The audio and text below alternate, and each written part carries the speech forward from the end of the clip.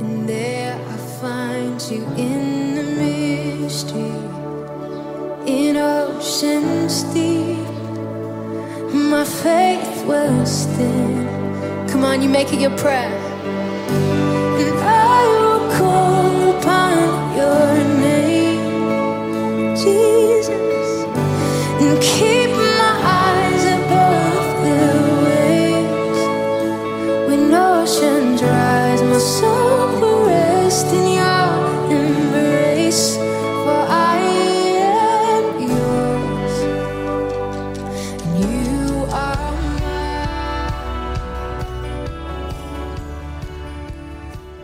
Alright, so test and temptation, part 3. But today, my focus is on temptation. All right? Okay. Genesis 3, 1 to 7. Genesis 3, 1 to 7. The serpent was the shrewdest of all the wild animals the Lord God had made. One day he asked the woman, did God really say you must not eat the fruit from any of the trees in the garden? Of course we may eat fruit from the trees in the garden. The woman replied, it's only the fruit from the tree in the middle of the garden that we are not allowed to eat. God said, you must not eat it or even touch it. If you do, you will die. Verse 4. You won't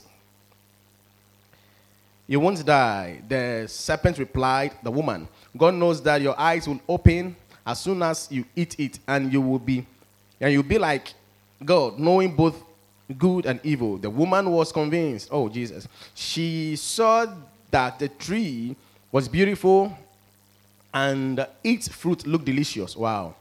And she wanted the wisdom it would give her. So she took some of the fruit and ate it. Then she gave some to her husband who was with her, and he ate it too. At that moment, their eyes were open, and they suddenly felt shame at their nakedness. So they sewed fig leaves, together to cover their nakedness. Wow. All right. So Genesis 3, from verse 1 to 7. Yeah. So as far as I'm concerned, this is the record of the first temptation. All right. Yeah, the first temptation in the Bible. Yeah. I was telling somebody. Somebody asked me a question in the office. The person said that Abraham married more than one. David married more than one. And he went on to, mention them, and all these guys were blessed. And I said, yes, they married more than one. And they were blessed. And even God told David that even if you had asked for Uriah's wife, I would have given her to you. You understand that? But why is it that we pastors are preaching against polygamy? And I said, yes. We will preach about it and preach against it. And we'll still preach about it and preach against it. And I said, you see, when interpreting scripture, we have several principles. I know you're not in a seminary. But you see, there is something we call the law of first mention.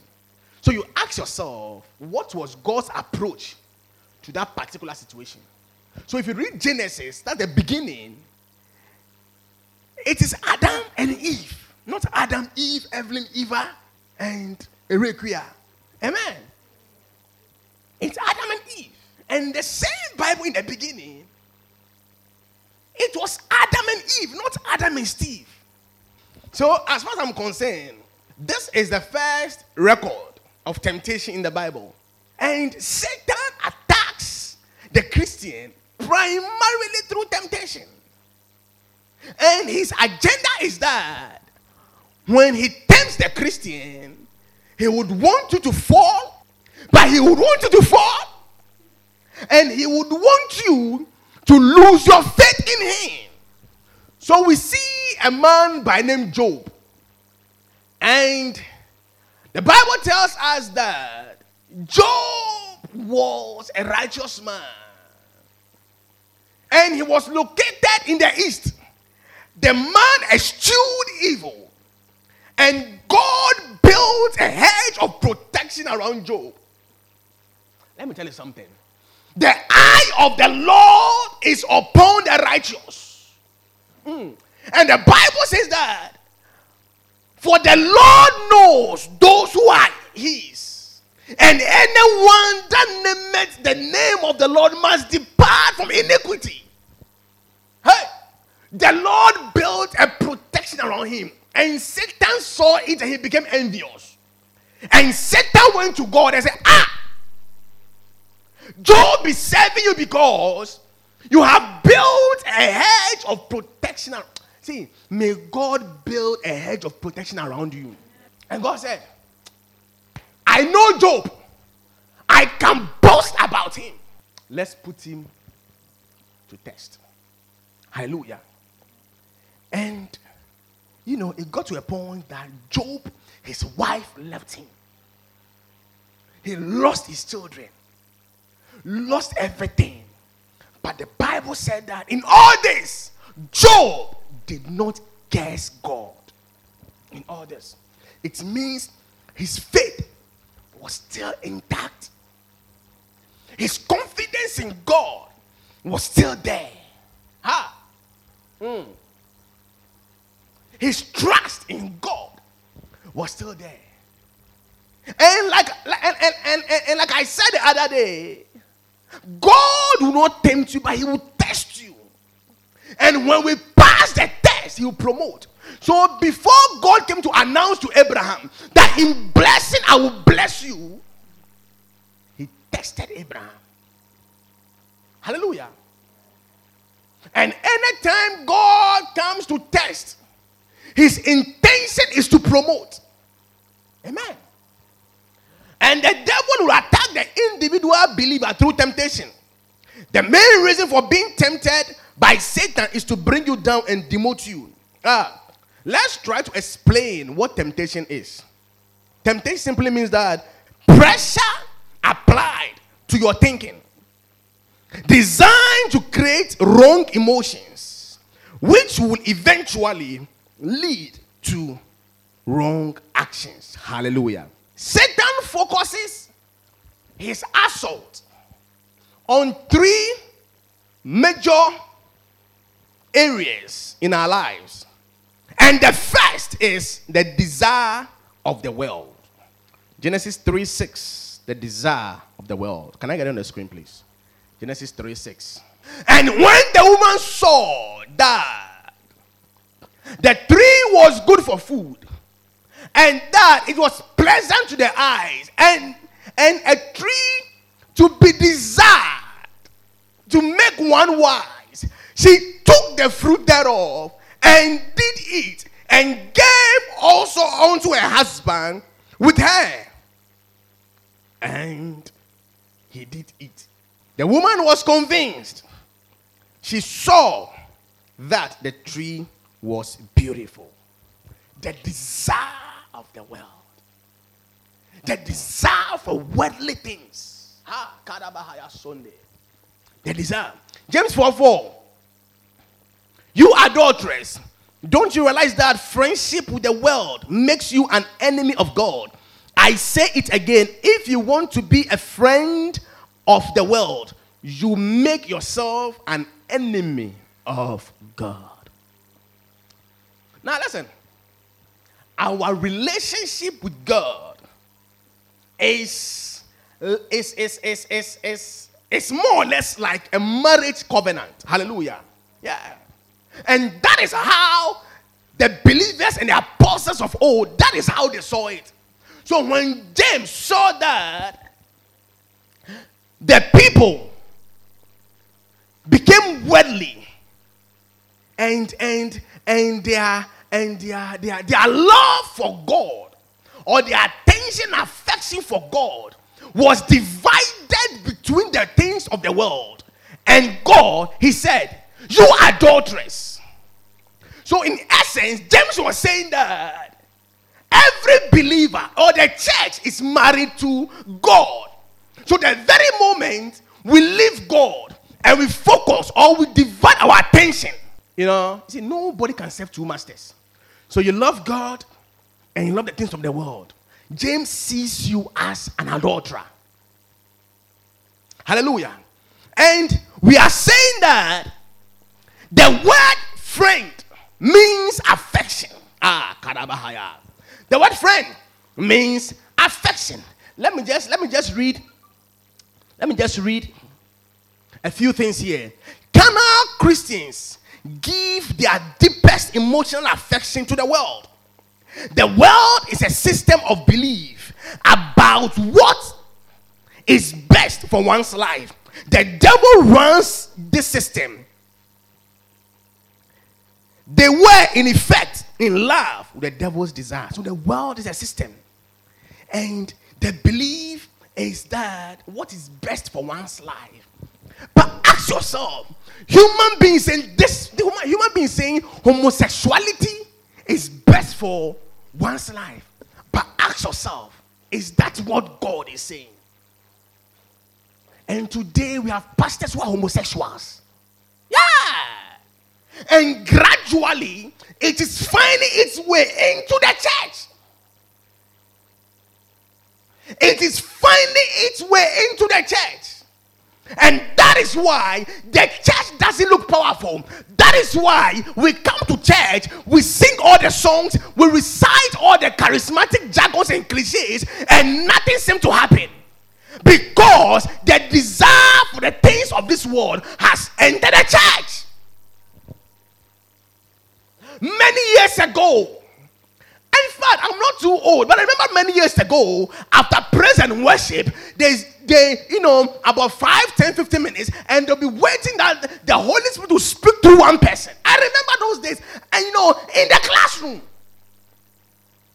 after praise and worship, everybody will be silent. And the Holy Ghost will speak through one person to the church.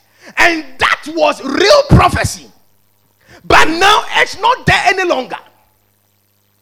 Hallelujah. Because gradually, sin has suffocated the Holy Ghost. And the Holy Ghost cannot breathe in his own church. Sin has suffocated. You come to church and the choir is on the stage and you can't look at them because they are half naked.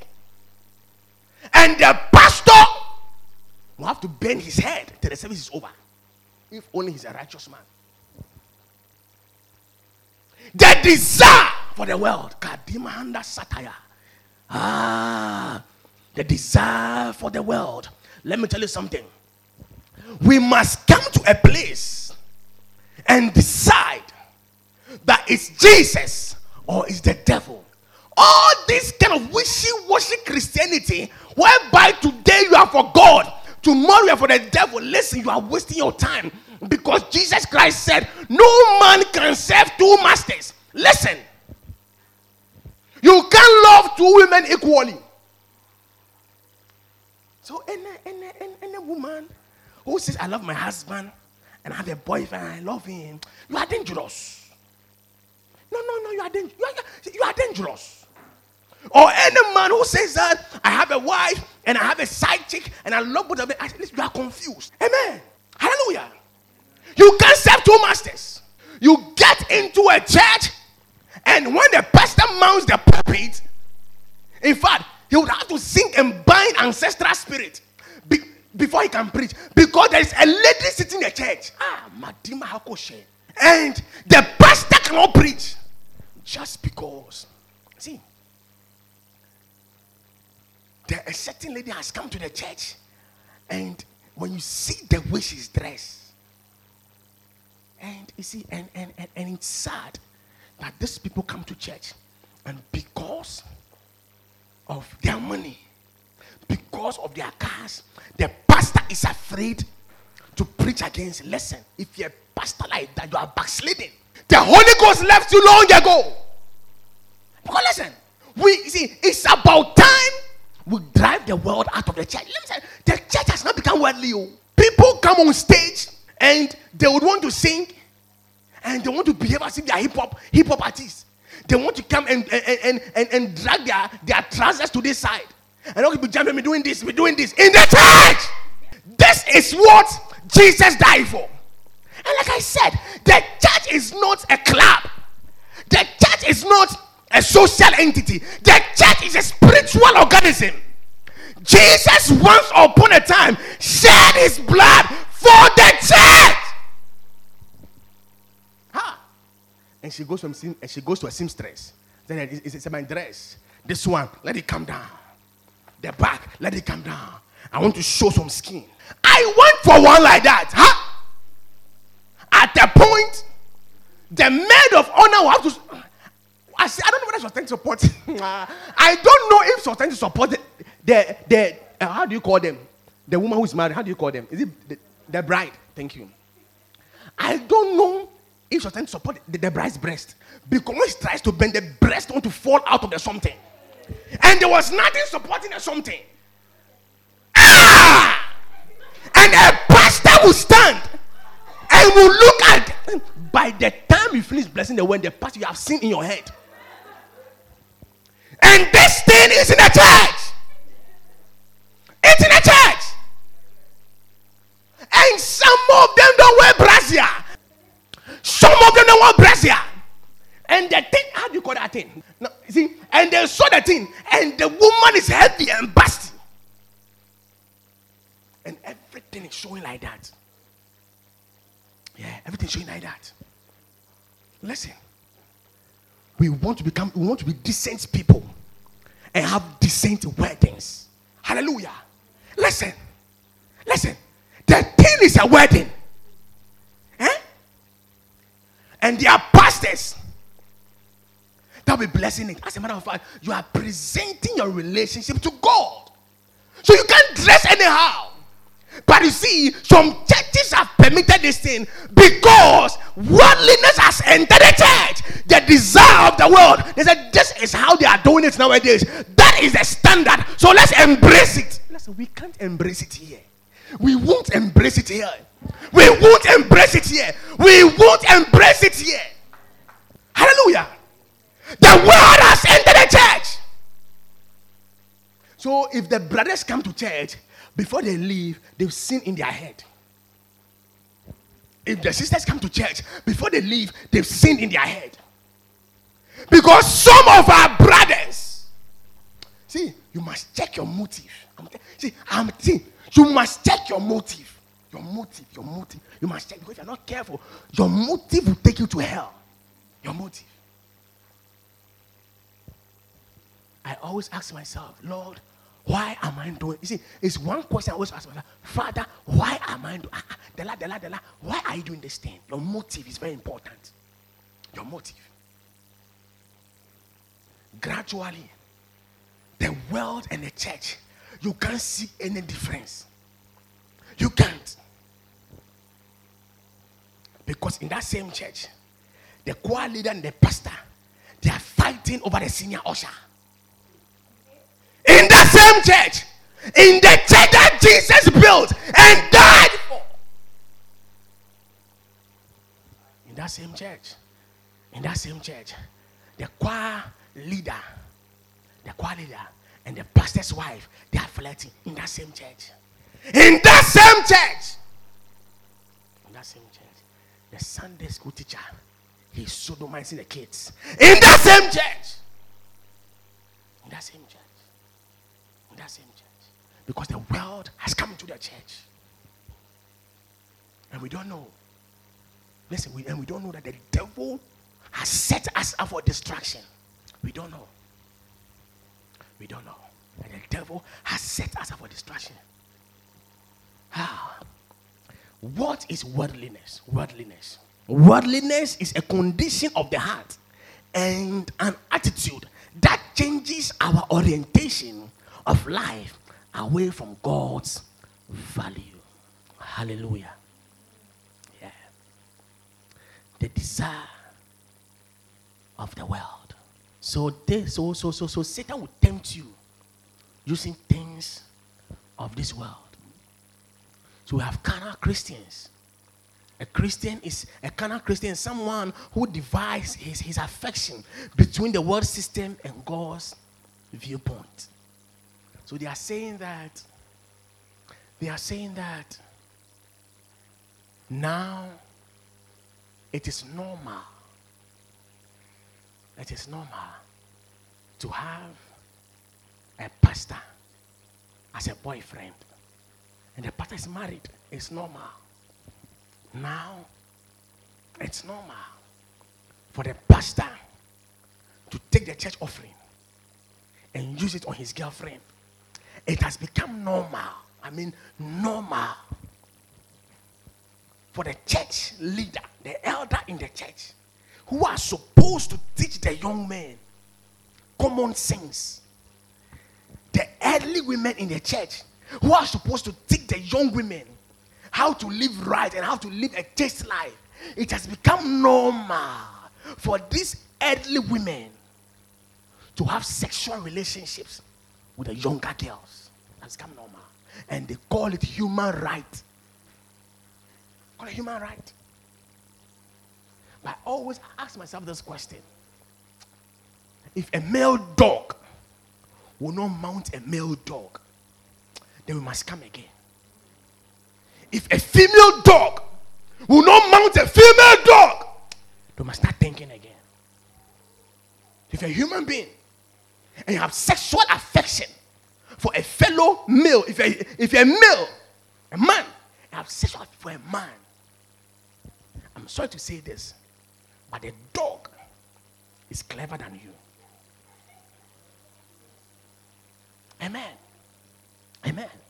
I personally believe it's about time we go back to those days whereby when a pastor mounts the pulpit, everybody's alert because he's about to give a strong word. But now pastors cannot preach hard messages because people will leave the church.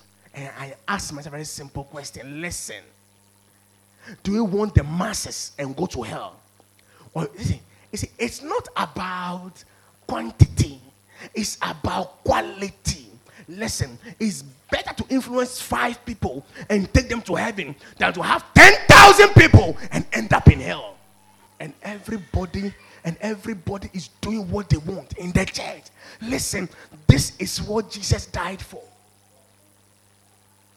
This is what he shed his blood for. My final scripture on the first point, 1 Timothy 6:6-10. 1 Timothy 6:6-10. Yet, true godliness with contentment itself is great wealth. After all, we brought nothing with us when we came into the world, and we can't take anything with us when we leave. So if we have enough food and clothing, let us be content. Verse 9.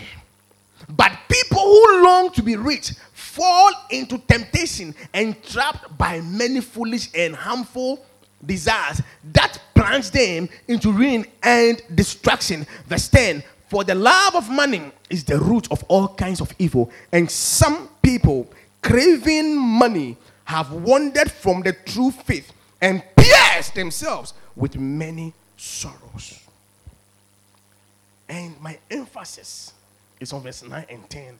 But people who long to be rich, listen, there is nothing wrong with you being rich. There is nothing. So Salo is coming to church, and she's coming with the husband, and she's coming with the Lexus 570. Lexus 570. V8 engine. Fully air conditioned. Not home use. Tear rubber. You are coming to church, and you have your Bentley.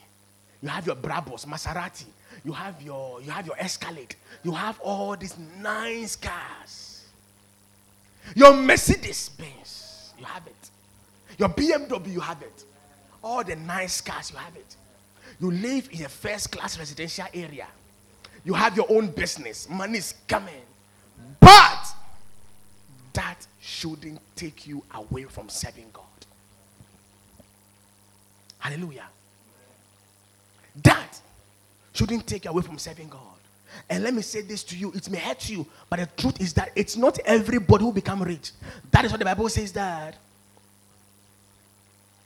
If we have clothes, let me read verse 8. So if we have enough food and clothing, let us be content. It's not everybody who become rich. But once you have food and you are not naked like Adam and Eve in a garden, you have a place to lay your head, be content. But people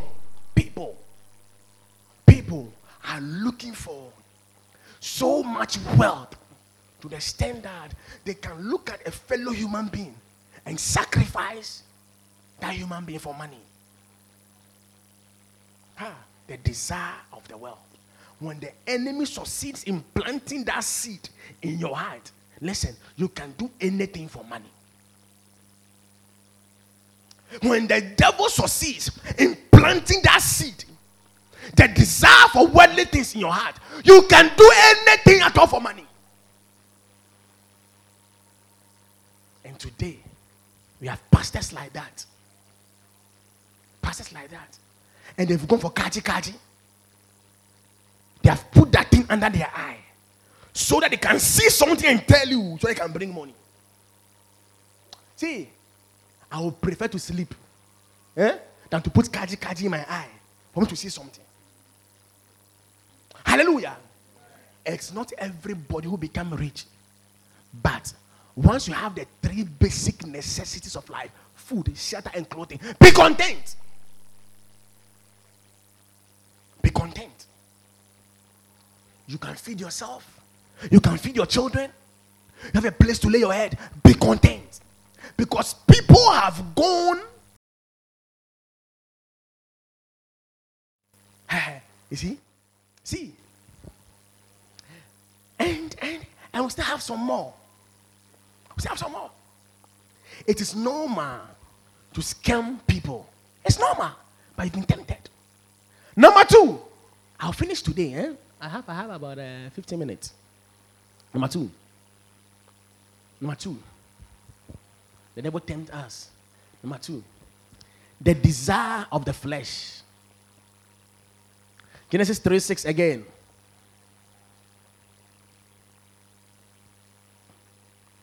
That it was pleasant to the eye. And the woman saw that the tree was good for food and delightful to look at. Mine says that the fruit looked delicious. It was pleasant to the eye. Pleasant to the eye. It's pleasant to the eye. It's pleasant to the eye. Whatever looks good before men, ask yourself whether it looks good before God. It's pleasant to the eye. The enemy will come and he'll just wave the thing. Once he's able to get your attention, you are finished. Pleasant to the eye. That is why you must be careful who you talk to. Listen, Eve was in the garden, but her attention was never drawn to the fact that the fruit was pleasant to the eye until she spoke to the devil.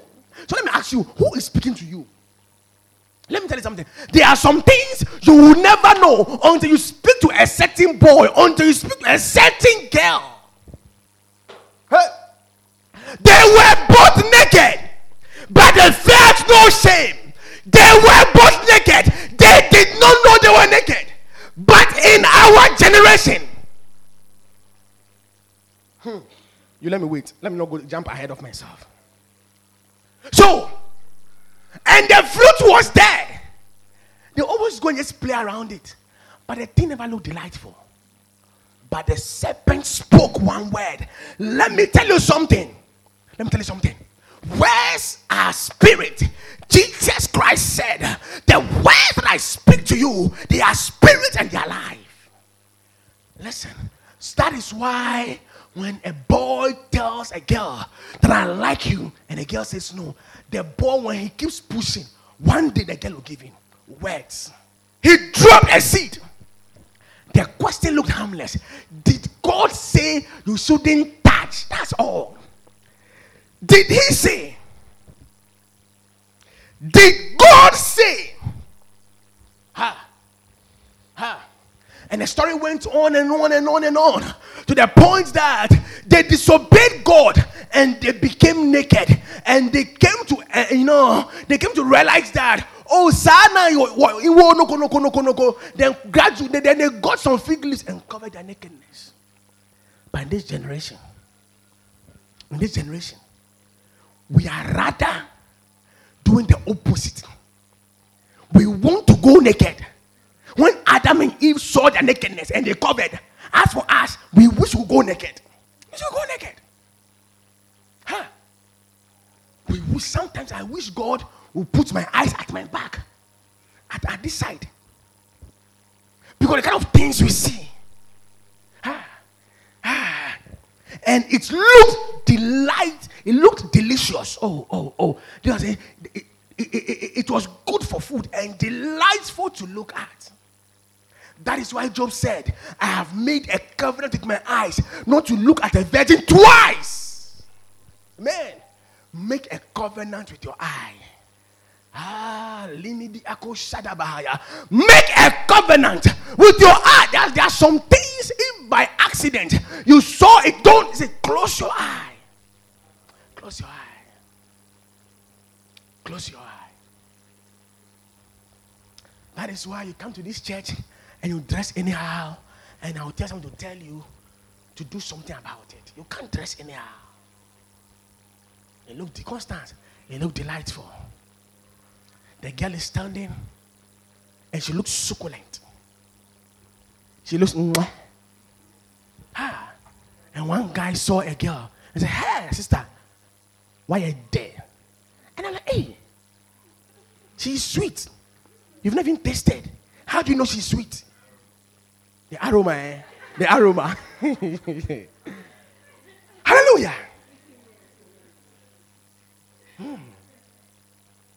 And the sisters know what the boys like. Because guys want to see. Yeah, I like the way Stephen know there. Yeah, it's true. We want to see. And the sisters want to hear. So they still wears and makeup. And she looks like an ancestral spirit. And you tell her she's nice. Hey, yeah, I know I'm nice.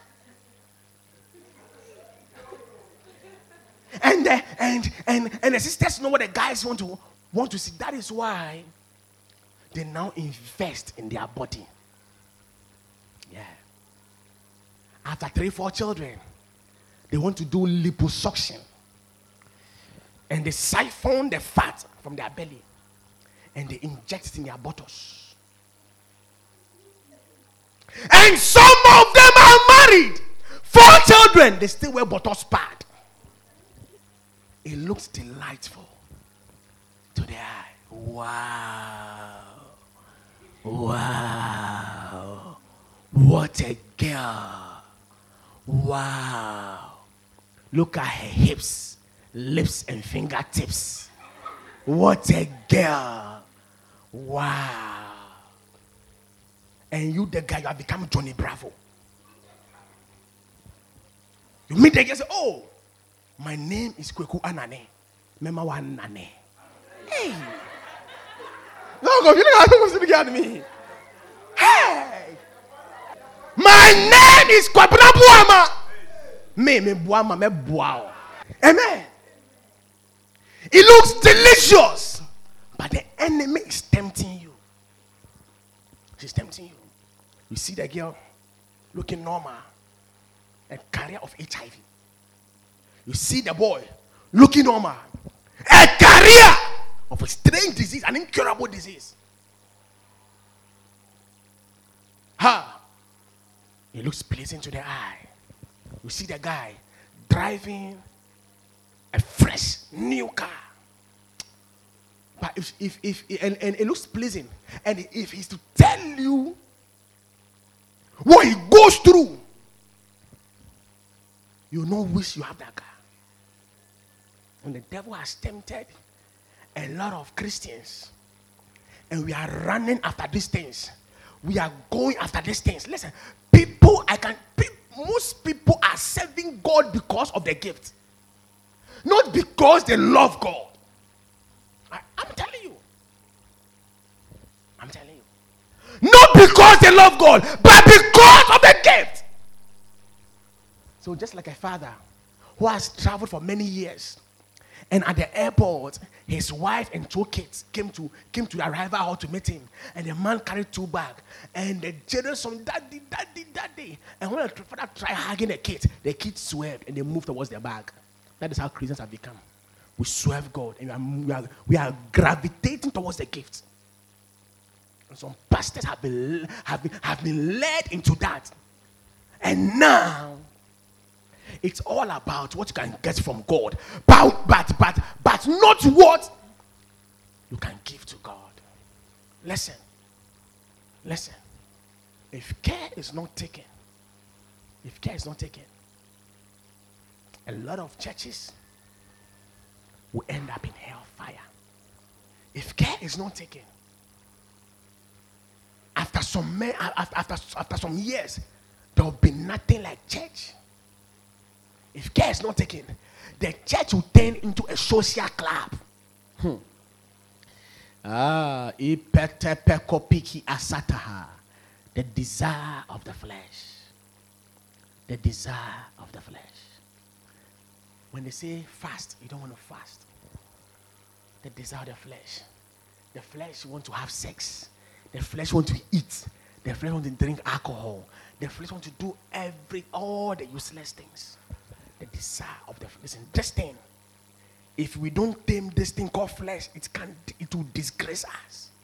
This thing called flesh. I know we all have desires. I also have desires. But like Paul said, I always put my body under subjection. It's not easy. Don't make an excuse for your weakness. Trust God and overcome.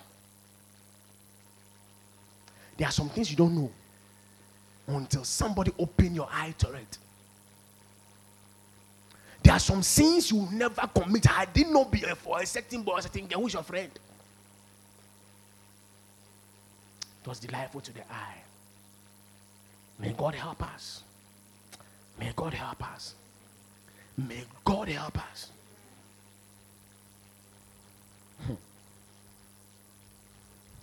Your first sexual encounter, who taught you? Your first sexual encounter, who taught you? Your first kiss as a boy or girl, who taught you? It looked delightful. That is why I don't want telenovela. You can think what you think. I don't believe in that thing because it's fake.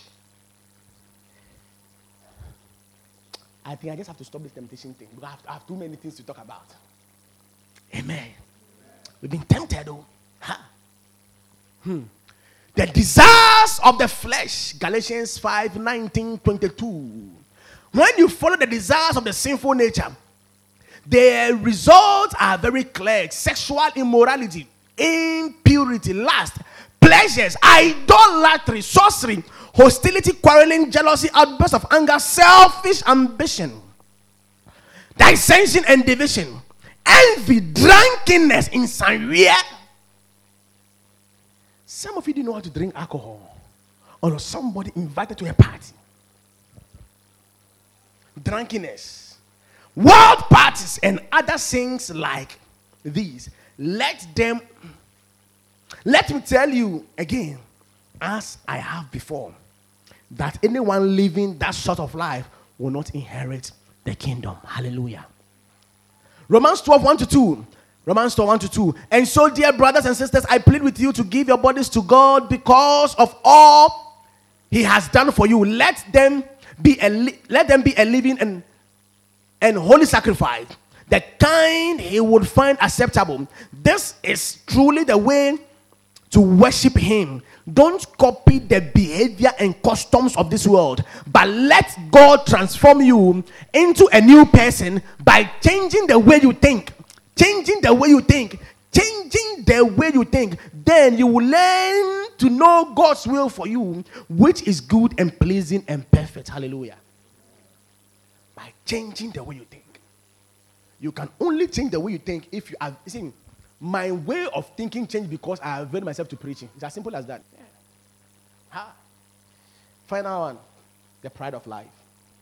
Assurance in one's own resources or stability of earthly things. Genesis 3:6. Genesis 3:6.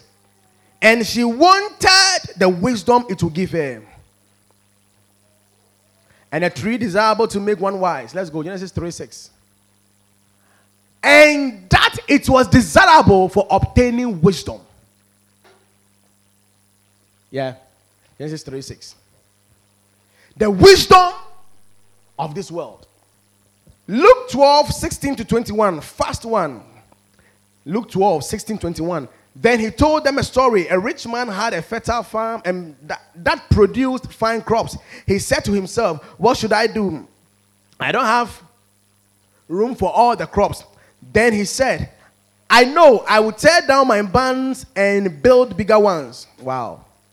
Then I will have room enough to store all my wheat and other goods. And I will sit back and say to myself, my friend, you have enough stored away for years to come. Now take it easy, eat, drink, and be merry. But God said to him, you fool, you will die this very night. Then who will get everything you worked for? Yes, a person is a fool to store up earthly wealth, but not have a rich relationship with God.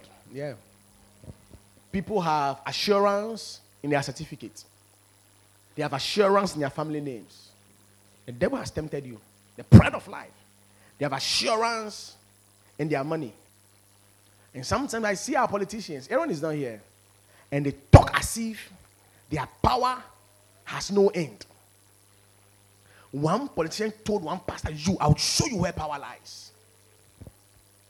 And I said to myself, and they talk as if, and people talk as if they have absolute power. The only person that have absolute power is God. Yeah. I have money. I have money. I have connections. The man said, I have a big warehouse. I have too many goods. Let me break it and build a bigger one. Then I can relax and say to my soul, eat, drink, and sleep. And God said, you're a fool. So you are a fool to think like that. You are a fool. But today, your soul will be required from thee. Today, your soul will be required from you. The pride of life. Satan will tempt you. He will give you the connections. He will give you the money. Oh, he will give you the girls. Hallelujah. The pride of life. The pride of life.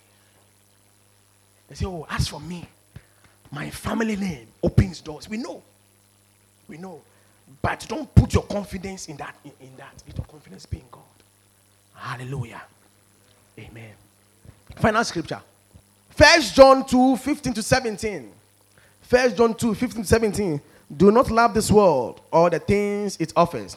For when you love the world, you do not have the love of the Father in you. For the world offers only a craving for physical pleasure. The world. Constance. Physical pleasure. Yeah. Physical pleasure. Amen. Yeah. Physical pleasure. Pride. That is why our ladies cannot marry. The guy is anointed, he's tongue talking. The lady has a double master. The guy has a diploma. I can't marry him. Ha! Who told you marriage is about certificates? And that is why some ladies in churches, they can't marry. Pride and achievement. If the guy is good and you think you have what it takes to help him, help me. And pastor, the guys of today, when you help them, they will leave you. They will leave you. They will leave you. And do you know why they will leave you? They will leave you because the fact that you've helped him doesn't mean you are the head of the house. Listen, men have ego. Men are egoistic. Do you understand that? Give him that respect. So you help the guy, and you want to take the position of a man. in the house. And every day you are telling him, I made you, I made you, I made you. And he will show you that he's the man. Hallelujah.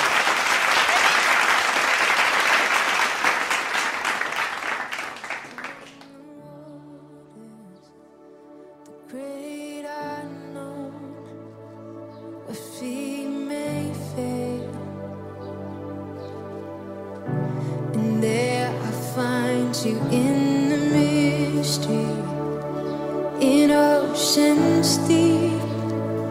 My faith will stand. Come on, you make it your prayer.